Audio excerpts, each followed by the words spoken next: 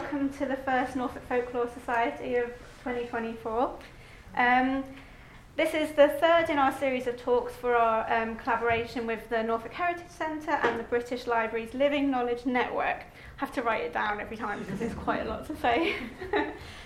Tonight, Lucy Spirit and Rachel Duffield will be presenting a talk on the Brown Lady of Raynham Hall and the history of spirit photography. I don't know if anyone is familiar with this story at all, but this photo, oh my gosh, I grew up with this photo, and I think probably quite a lot of us did. And when I found out it was Norfolk, which was actually only fairly recently, I was over the moon, as you can imagine. So I'm really looking forward to hearing everything, and I think without further ado, I'll pass you over to Rachel and Lucy. All right, thank you very much. Thanks, you. Hello, everybody. Welcome to the Norfolk Library. How lovely. I'm Rachel, this is Lucy. Now, Lucy is the brains of the outfit. She did all the research, so blame her for any factual errors. No, she did all the research. I'm merely the speaking person. So any questions you may have need to be directed to Lucy. If she can't answer the question, she will take your email address and email you with an answer, which will be thoroughly researched. Definitely, a spiral-bound booklet by the time it reaches you. But yeah, so I'm the person doing the sort of entertaining bit today. Can everybody hear me all right, first of all? Yeah, good.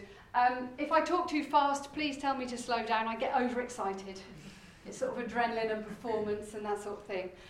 So yeah, do tell me if I'm talking illegibly. The word, did you know what I mean? So, okay, so I am a bit of a history nerd. I've worked for Norfolk Museums since time immemorial, do lots of talks and work with young people in youth engagement, and I do some art and all sorts of different things. So I'm a general sort of culture vulture type person. Lucy is the researcher, she's a writer. She said she's an open-minded sceptic. I must say that.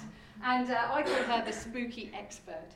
So between us, I think it's quite a good story that we're going to tell you this evening. So it's going to be in 3 parts, after which there will be a Q&A. However, if you do have questions in the middle of it, if you find a gap in my talking, please do throw your hand up and we can try and attend to questions as we go. So part 1 will be a brief history of Raynham and the life of its infamous ghost, plus how she became a worldwide sensation. Ooh. Excellent, excellent.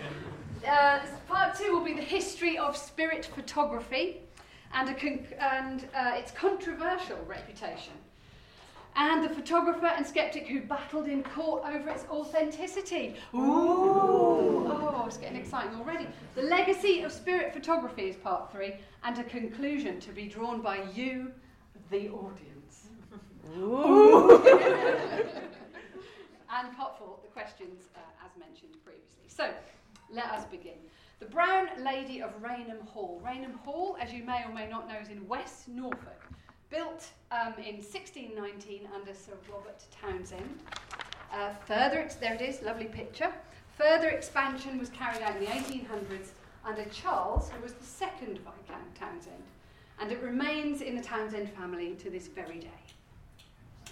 Thank you and good night.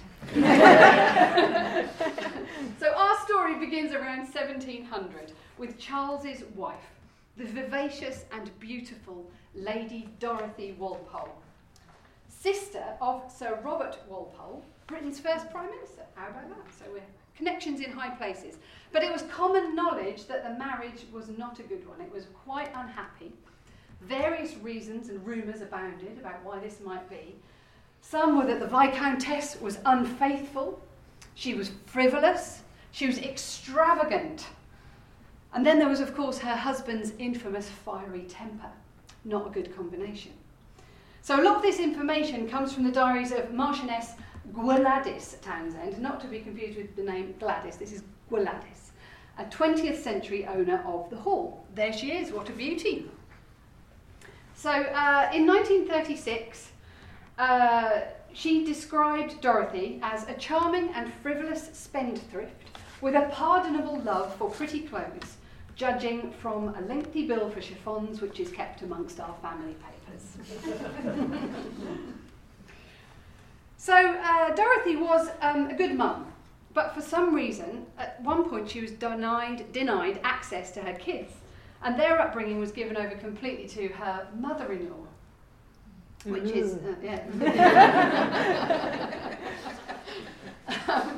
in 1726, according to folklore, Lady Walpole was locked in her rooms and let starve to death. Terrible thing. But Gladys says, no, that's not right. Her quote is, in the 17th century, enforced starvation in surroundings like those of Raynham Hall would have been impossible unless Lady Townshend had staged a hunger strike of such magnitude that she died from it. And with such an important brother as Sir Robert Walpole living close by, she could not have been removed in this manner. However, she was starved in another way. She was starved of love and affection. Her purpose in life was removed, and thus, we believe, her spirit and soul diminished. Records show, good old records, that she actually died of smallpox in 1726. So she doubtless was confined to her rooms, as the legend suggests. May she rest in peace and rise in glory. Or maybe along the corridors. Lady Dorothy Walpole therefore embarked upon an eventful afterlife. She appeared so frequently that she became known as the family ghost. And her usual haunts were the corridors and stairways of the hall. Pictures of stairways, in case you're not certain what stairway. They are Raynham. They are Raynham. Yeah. Relevant staircase picture. So it's here on the grand main staircase that Lady Walpole was to make her most famous appearance. So there were several sightings. Sighting number 1 was in 1835 by a man called Major Loftus, a family friend attending a party. On going to bed in the small hours, he met a lady in a brown silk dress on the landing. He thought she was a real lady, someone who was at the party, and he called out to her, but she was gone. Loftus was undeterred. He stationed himself at a point in the corridor where the phantom couldn't be missed the next night. His plan worked, and he encountered a handsome woman dressed in brown, but to his horror, 2 empty eye sockets represented the place where her eyes should have been. Loftus made a sketch of what he'd seen the next morning, and this is a modern interpretation of what Major Loftus might have seen, and there she is, look, in her brown dress. As a result of that sketch, 3 things happened. Number 1, Lord Charles Townshend and all his children all admitting to have seen the brown lady that had come into their bedrooms at night, apparently. The thing that happened next was that the entire staff handed in their notice. The third thing that happened was that Townshend replaced his staff with not more staff, but a team of detectives. Mr. Townshend, or Viscount Townshend, Lord whatever he is, was not happy and decided some anonymous prankster had a vendetta against him. The whole thing was sort of one enormous practical joke. So he set out to prove that this was the case. Gladys recounts the family's tale, ending thus.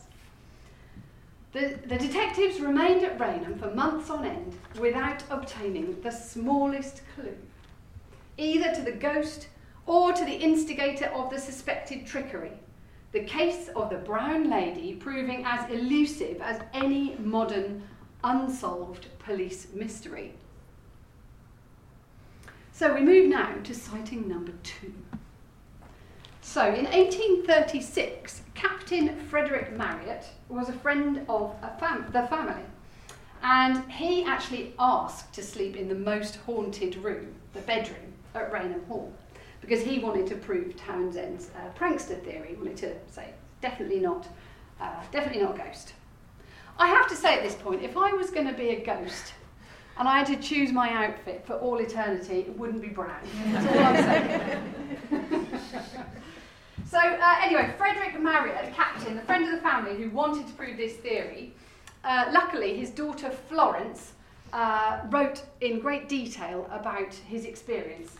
So I'm going to read this out. It's an excerpt. It's too long for me to remember, so here it is in Florence's diary. Very good. She writes, "He took possession of the room in which the portrait of the apparition hung, and in which she had been often seen, and slept each night with a loaded revolver under his pillow. On the third night, nephews of the baronet knocked at his door and asked him to step over to their room. As they were leaving the room, he caught up his revolver. 'In case you meet the brown lady,' he said, laughing. The corridor was long and dark, for the lights had been extinguished, but as they reached the middle of it, they saw the glimmer of a lamp coming towards them from the other end. 'One of the ladies going to visit the nurseries,' whispered the young Townsends. My father was in shirt and trousers only, and in his native modesty made him feel uncomfortable. So he slipped within one of the outer doors in order to conceal himself until the lady should have passed by. He watched her approaching nearer and nearer until, as she was close enough for him to distinguish the colours and style of her costume, he recognised the figure as the facsimile of the portrait of the brown lady.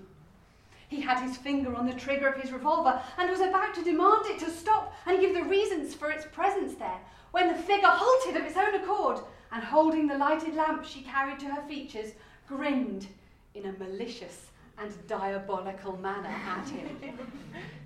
This act so infuriated my father that he discharged the revolver right in her face. The figure instantly disappeared, and the bullet passed through the door, lodged in the panel of the door opposite. My father never again attempted to interfere with the brown lady of Raynham. So thank you, Florence, for that wonderful story. But at the end of the 19th century, it seems that Raynham Hall had fallen on hard times like many of these large estates. And this is evidenced by these receipts. Are they receipts? No, it's auction. They're raising money by selling all their lovely stuff. Selling all their lovely stuff. Sadly. So they're selling off the family silver, as it were, to try and produce a little bit more money, it seems. And another way to do that was to marry into money, of course. And in 1905, Gladys married John Townsend, and thank goodness she did, and she kept her diaries. So we've got lots of nice information. And this was an attempt to alleviate the Hall's financial problems. Marchioness Townsend took on the restoration of the house, which led her to writing her book, True Ghost Stories. We do have. We do have. Not only a picture, Yeah. a real thing. Yeah. That is a copy of it. So it was common practice around this time for aristocratic ladies to document their hauntings.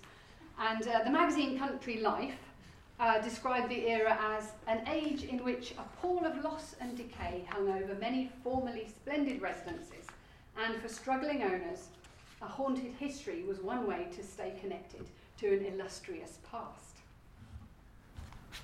So this was, I suppose, the middle and upper classes, and particularly women, who were very keen on the late 19th and early 20th century vogue for a thing called spiritualism. Now, I want you to remember that word, ladies and gentlemen. We will return to that word and that subject later. What was the word? Spiritualism. Very good. Well done. So in 1936, True Ghost Stories was published, which brings us to sighting number 3, because that was also in 1936. The Brown Lady made her most famous appearance. On the 19th of September 1936, 2 professional photographers from Country Life magazine visited Raynham Hall to document the architecture. They were Captain Hubert Provand and his assistant Indre Shearer. They had the most up-to-date photographic equipment, and the last photo of the day was no other place than the grand staircase. So the story goes that as Provand prepared to take his photo with his head under the black cloth, watch the birdie kind of situation, Shearer suddenly saw, quote, a vapoury form gradually assuming the appearance of a woman. Shearer shouted the command to quickly take the photo, and seconds later the image that we see today was captured. Dun, dun, dun. the famous image on the staircase. Can we have There she another? is. Ooh, I think we should, yes. Yeah, she deserves it. Okay, so 3 facts I'd like to give you now. The resulting photograph was published in Country Life magazine on the 26th of December 1936. And True Ghost Stories, the book, was also published in 1936 with the Brown Lady of Raynham Hall as its principal story. One more fact remains around this same subject. A Country Life article from the 2000s says this: an unorthodox yet successful publicity stunt, the story coupled with the Country Life photograph helped put the house back on the cultural map. Is this just a lucky coincidence, ladies and gentlemen? I beg you, dwell upon that point. The photograph quickly became the subject of controversy. To fully understand the extent of the debate that followed, we must understand its context. Now, as a historian, I'm very keen on context. It means everything. And so, ladies and gentlemen, folklorists and photographers, cynics and seance seekers, please suspend your disbelief as we travel back through time and across the pond to 19th century America, where the publication of a supposed ghost photograph may have had a very different reception thanks to the dubious practice of spirit photography. And with that, I'm going to just take a brief drink. It's only water. Not that sort of spirit. Yes. So part 2, as promised, the history of spirit photography. So this was a craze. Oh, that's a good photo. Yeah. Well, is it though? That's what we're asking. The history of spirit photography, which originated in America, it encompasses 2 Victorian crazes, which are photography and spiritualism. It was known as a social religious movement, and basically was the belief that consciousness can survive death and the deceased can contact and interact with the living via various methods, including photography. So at its beginnings, we have the Fox sisters, Kate, Maggie and Leah. There they are, not to be confused with the Bronte sisters in any way. 1848, Kate, Maggie and Leah Bronte. Kate and Maggie didn't have much to do, and they began inviting guests to their New York home to hear the spirit of a murdered peddler rapping on the walls. Now, the spirit's interactions became well known locally and escalated to theatrical performances with elaborate lighting, chilling music, table tapping and seances. And the Fox sisters became known as mediums, and mediums became celebrities. They began conducting regular seances for paying members of the public, who began to form a firm belief that it was possible for the living to contact the dead. It was the eldest sister, Leah, who made the leap to profiteering and connection to the growing sort of media and entertainment industries. And this is what distinguished spiritualism from other religious movements. This programme is for entertainment purposes only. This may look familiar to you. So I suppose audiences today love filmed attempts to capture images of ghostly. I can remember Yvette Fielding after her repeater days, going in dark buildings and whatnot. So why would the Victorians be any different? This is an exciting thing to think about. And photographers, of course, saw this as, I suppose, easy money. Early camera technology meant that images often had strange ghostly figures in the background due to a really long exposure time of about 20 minutes with early photography. So anyone moving into the frame would leave a sort of ghostly shadow behind them. And unscrupulous photographers, of course, took advantage of that. These are some examples of ones, aren't they? Yes. I suppose you worked that out. So, Give them some credit.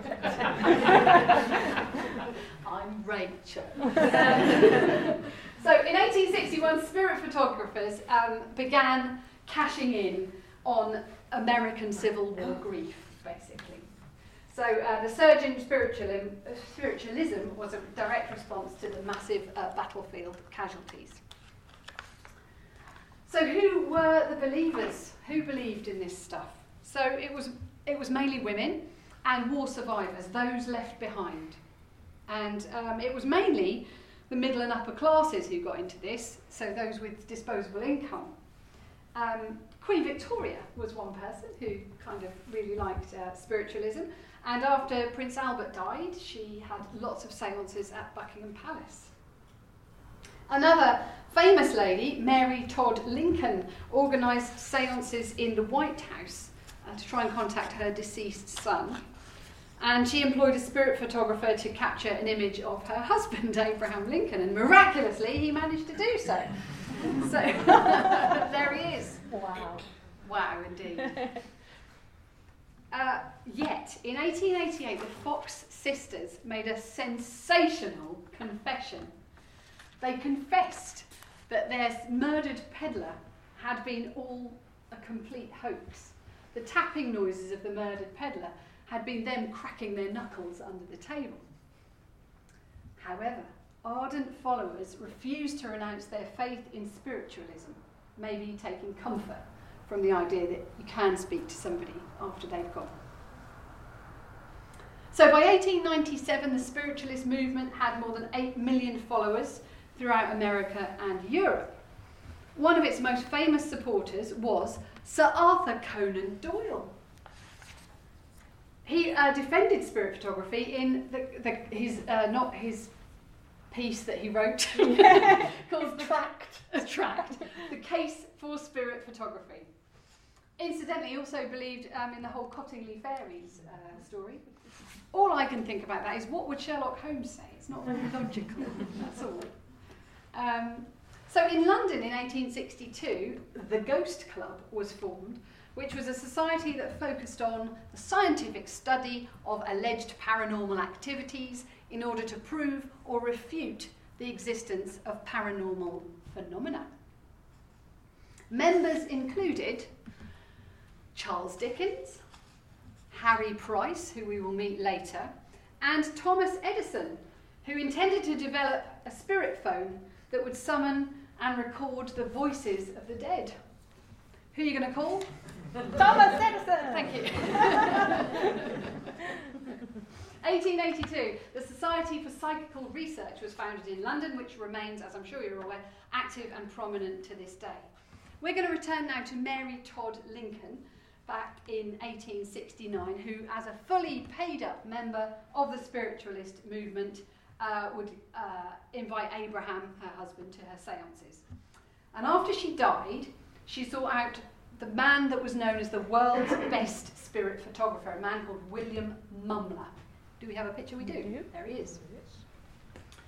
Lo and behold, Mumler managed to capture a portrait of them both in his photographic studio, the one that you've seen, on command. And it's the most well-known of Mumler's images. However, not everybody was convinced, and in 1869 he was taken to court on suspicion of fraud. They brought in a celebrity expert witness. He was testified against by the celebrated showman and self-confessed trickster, quoted in contemporary literature as an expert on humbuggery. Mumler was charged, it was, in fact, P.T. Barnum. Who else is it going to be? So Mumler was making a lot of money. He was charging between $5 and $10 per picture, which was a lot of money at the time. So Barnum claimed that Mumler was breaking into customers' houses and stealing photographs in order to produce the images. So they thought that all the customers of spirit photographers had to rely on for comparison with their memories and hopes.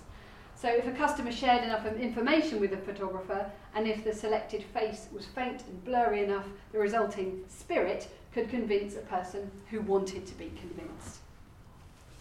At the trial, Barnum and professional photographers demonstrated 9 different ways to fake a ghost image through double exposure.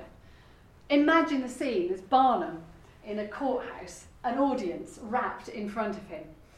Roll up, ladies and gentlemen. Can you imagine it? For not 1 different way to fake a ghost image, not 2 different ways to fake a ghost image, but ladies and gentlemen, 9 different ways to fake a ghost image before your very eyes. Good old Barnum. And quite disappointingly, doesn't look much like Hugh Jackman. So Mumler was incredibly acquitted and continued his practice, but his career declined. In the UK, people did also have their doubts. In 1875, there was a UK spirit image investigator called William Stainton Moses, and he had investigated over 600 spirit photographs and said that no more than a dozen may be supernatural. Heartbreakingly, he said that there are people out there who would recognise a sheet and a broom as their dear departed. In the UK, like the Civil War in America, in the UK, World War I was the biggest catalyst for a huge upsurge in spirit photography. And William Hope was one of the main men in the 1920s. He was a professional photographer, and he was able to get crisper and clearer images than anyone who had gone before him. Do you remember Harry Price? We mentioned him. He was in the club with Charles Dickens and Thomas Edison, and a member of the Society for Psychical Research. In 1922, Price felt it was imperative that William Hope should be investigated. Hope agreed and was confident, some might say, hopeful. So he always invited sitters to bring along their own sealed photographic plates in order to avoid any suspicion of tampering. Visitors to the studio were permitted to physically inspect his camera, including the lens and the case. And Price thought that Hope was secretly switching the sealed plates provided by the customer for his own previously altered plates. Therefore, Price duly provided his own plates but secretly marked them with an invisible X-ray insignia. But on development, the insignia was revealed, so Hope has not switched the plates. So what was he doing? Price worked out that Hope's spirit photographs were just a clever double exposure, and I'm going to read this bit out because it's complicated. Are you going to put it up there as well? Oh, yeah. Hope was carrying out his hoax by inserting a previously prepared positive glass plate featuring the image of the deceased into the camera in front of an unused sensitive glass plate, which was then used to photograph the sitter. This double exposure technique not only captured the image of the sitter, but also the ghostly image from the pre-prepared glass plate. All clear, hopefully. So, like William Mumler, William Hope was indeed proved a fraud. But members of the spiritualist movement continued to defend him, including Conan Doyle, who'd lost his dear son Kingsley just after World War I. But the twist is that both Price and Hope were bracketed as manipulators as a result of this trial. They were accused equally of deception and tampering, and both men's careers continued unscathed as a result. So 14 years later, oh, who's that? Conan Doyle. Yeah. Oh, nice. 14 years later, in 1936, our story comes full circle when Price examined the photograph of the Brown Lady of Raynham Hall on behalf of the Society for Psychical Research. So why did he want to do that? I suppose it was the provenance of the photograph. It was a posh place, and it had been taken by a professional photographer and his assistant. It had been published in a respected publication, and it was in a prominent location. So what were Price's conclusions? His conclusion was that the photograph had not been tampered with. And here's the quote. He says, "I will say at once, I was impressed. I was told a perfectly simple story. Mr. Indrashira saw the apparition descending the stairs at the precise moment when Captain Proven's head was under the black cloth. A shout, and the cap was off and the flash bulb fired, with the results which we now see. I could not shake their story, and I had no right to disbelieve them. Only collusion between the two men would account for the ghost if it is a fake. The negative is entirely innocent of any faking. There you go. Can we end our story there? Can we, Lucy? Sadly, no, I'd like to, but...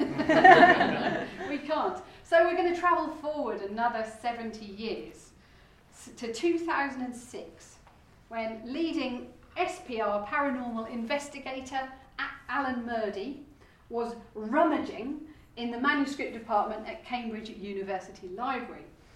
And he rummaged long, ladies and gentlemen, he rummaged hard, and he found a file containing another exhaustive investigation conducted by the SPR in 1937, which concludes, there is almost certainly a mundane explanation of the spectral image in the photo.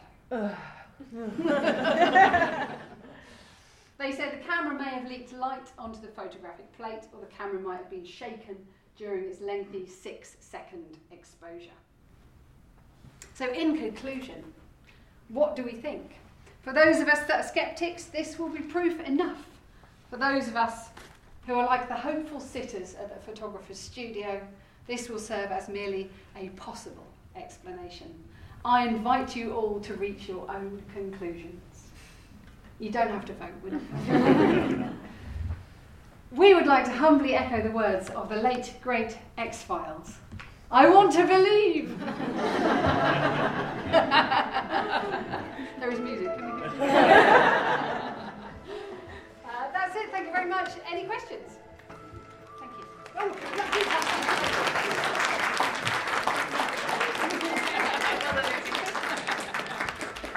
It's going to end in Mulder and Scully aren't coming, I'm afraid. No, it's the short version. So, Does anyone have any questions? Please be kind. Hello. Hi. So the photo, I was reading online that it looks like Mary, Virgin Mary. I saw that today. Yeah, so that's what I read online. Do they it'd be interesting if there was a statue like that in the hall or in the gardens of the hall, and then it could maybe accidentally. Yeah. Do we know if that's? I don't know, but they were saying that that's kind of normally something a Catholic family would have, that sort of iconography in the house. But so I don't know, but I can look into it. Yeah. But yes, I thought the same. Okay, thank you. Anything else? No more questions, really? You can ask me something if you want. I was just thinking it's really interesting. Obviously, Price is, I wouldn't necessarily take what he had to his conclusions on it, and the fact the SPR were like, oh, it could be motion blur or something. But I feel like if it was, this is just a train of thought, people. So bear with me. I feel like if it was motion blur, would there not need to be someone there to be doing that? Well, I think that Harry Price was friends with the photographers. Well, this was going to be that was one of my other notes. Yeah. Was he like? Yeah, and obviously used them a little? they were peddling the book at the time the photo was taken. So even though I really, really want to believe that's a ghost photo, I don't think it is. But it'd be interesting, I don't know, if they were going to be using the double exposure technique, you would think that the SPR would be well Yeah, aware, so exactly. would they spot I that think- technique?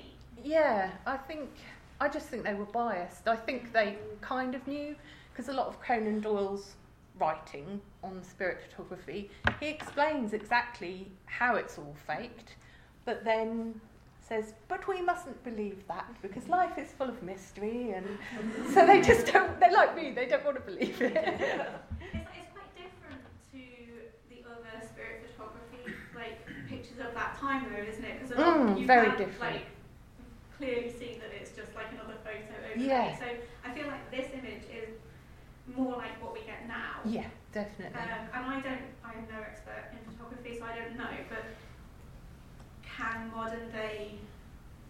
Don't ask me that. I don't know whether it's... I don't know. I don't know anything about modern No. day. I don't know, I just don't know whether the same things that we get now would happen on those kind of old cameras. I think it's more likely. Yeah. And Has I think anyone tried it? Has anyone tried to repeat it and tried to recreate that I photograph? don't know. That's a good question as Field well. trip. We should... Yeah.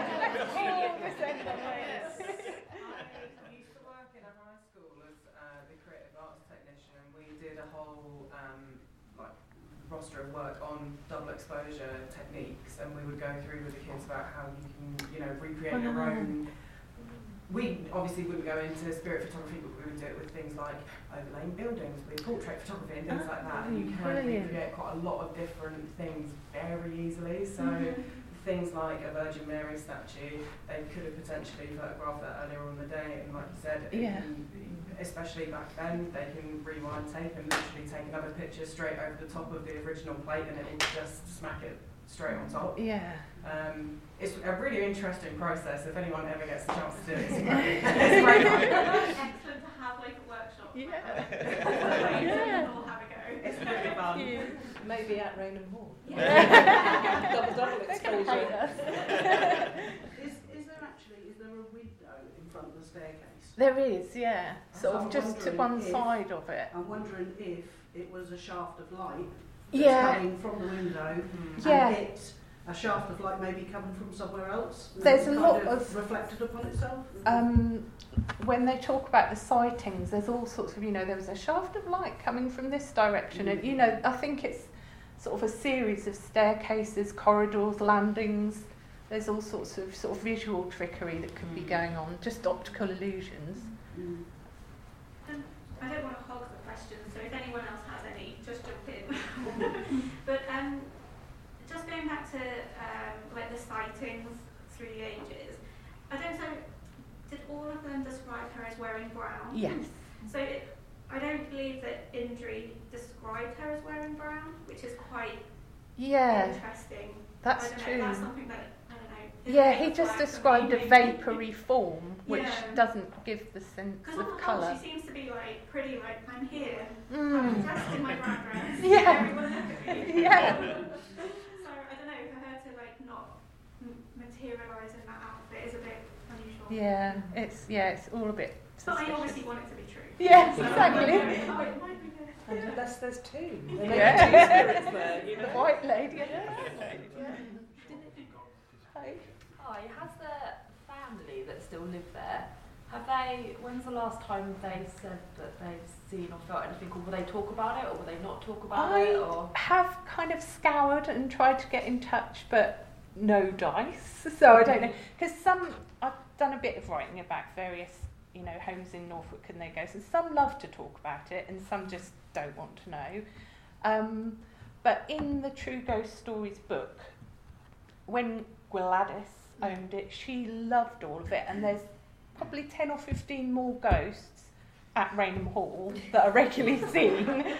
So it's definitely haunted, but I think the current owners aren't keen on talking about it. that's weird though. Why would they? Because it's not like they're going to try and sell that house anytime soon, I imagine. So it's weird that they're not talking about it. I think some people just don't like to admit that supernatural things exist. That makes me feel like it's more likely to be haunted that they... Yeah! Sorry, did you have a question? I was just going to say, I know a couple of people that work at Raynham Hall. Yeah. And sort of goes along what you're saying. It is talked about they talk about it amongst themselves. And it's well known within the people that work there, and they won't go in certain rooms on their own. And brilliant. things like that. But I don't think Lady Townsend really wants anything. No, they don't. I think it's a bit of an embarrassment. Yeah, maybe. they're embarrassed about it. And also it doesn't reflect well, obviously, on some of our relatives going back that's true, years, yeah. But yeah, it's very well known within the staff about it. The ladies that I spoke to said that, they were fascinated about what you talked about. Oh, wow. And they'd certainly be able to answer the question about the Virgin Mary. That sounds, it's a good conversation to have. Thank you so much.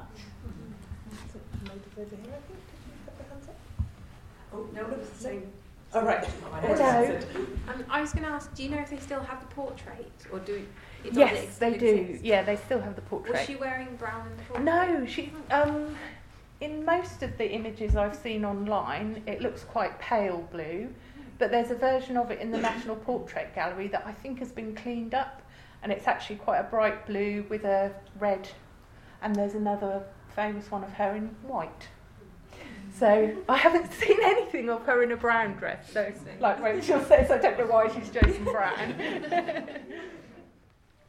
Hello. I wondered whether spirit photography was ever successfully challenged in court, or did interest in it drop before? Well, it wasn't with these two, the most famous American and the most famous UK. They were both acquitted.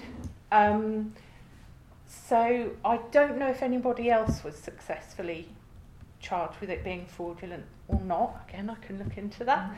But given that they were the most prominent and they were acquitted, I guess it was thought, you know, anybody lesser, there's no point taking them to court because it's costly and these big guys didn't get prosecuted. So. But yes, I can look into that for you. Thank you. Hello. Yeah, it's just an observation really that things like the picture of the ghost of Lincoln, and you mentioned it providing some sort of comfort to people who've been bereaved. I was just thinking that the modern extension of that is people asking for deceased relatives to be photoshopped into their wedding photos. I haven't heard of that. I didn't know about that. No. It's quite a big thing for right. Wow. I think it's particularly America. That's it's exactly the same, isn't it? You get a picture of Dad and you have him photographed with the bride and his wife. I don't know what to think about that really. It kind of seems like a progression. Yeah, it's yeah. the comfort level, isn't it? And feeling that somebody is still with you. Yeah. Didn't one of the Kardashians get like Kanye made a hologram. Yeah. Wow, that is another level. Wow. Yeah, right. Oh. Wow. Yeah, Kanye made a Robert Kardashian hologram, and he kind of went, "Here you go, baby." And then he turned the screen on, and it was just like, "Hi, Kim. You've clearly married the best man in the world, Kanye." And it was like, who is this for exactly? It was like absolutely bewildering. It's rad, yeah, do. It's preposterous, but yeah, but great. Hello. I've got just a comment rather than a question. Yeah. I really love when people try to shoot ghosts. Yes, yes, exactly. Is there any logic behind trying to shoot ghosts? I'm scared. Yeah, brave or stupid, we don't know. That was actually one of my kind of notes was I wonder if the bullet is still It's still there's the mark on the frame. I haven't seen it myself, but I've heard there is still. Yeah. Any other questions? Well, I could comment on the style of the photo, the Raynham Hall photo. So there's quite the kind of the ghost in it is kind of almost amorphous and kind of faceless.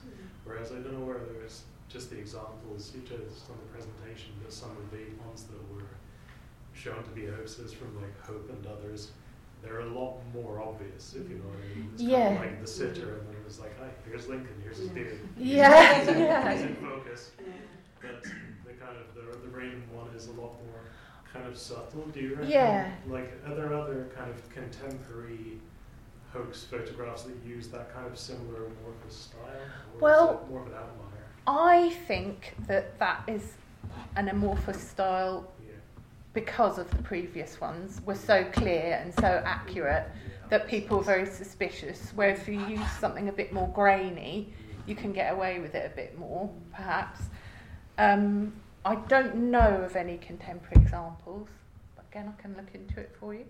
But yes, I think they were trying to get away from the whole thing where you can recognise the person. Okay, thank you. Lucy? Oh, hello. How easy is it to get hold of a copy of the True Ghost Stories book? Like, do the library? Very easy. It's from the wonderful worldofbooks.com. And I think it was about £1. The first one that came up was like one that was 200 pages. Yeah, I saw that one too. Yeah, and I think your library will be able to get it in for you. It's quite good actually. Yeah, it's not brilliant, but it's quite good. So are they all Norfolk? Are they all specifically? No, they are Lady Townsend, Marchioness Townsend, and her friend. Her friend has written most of them. Oh. She's just put her name to it.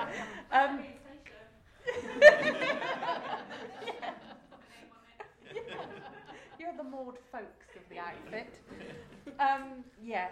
They've written them, and they're from all over the country.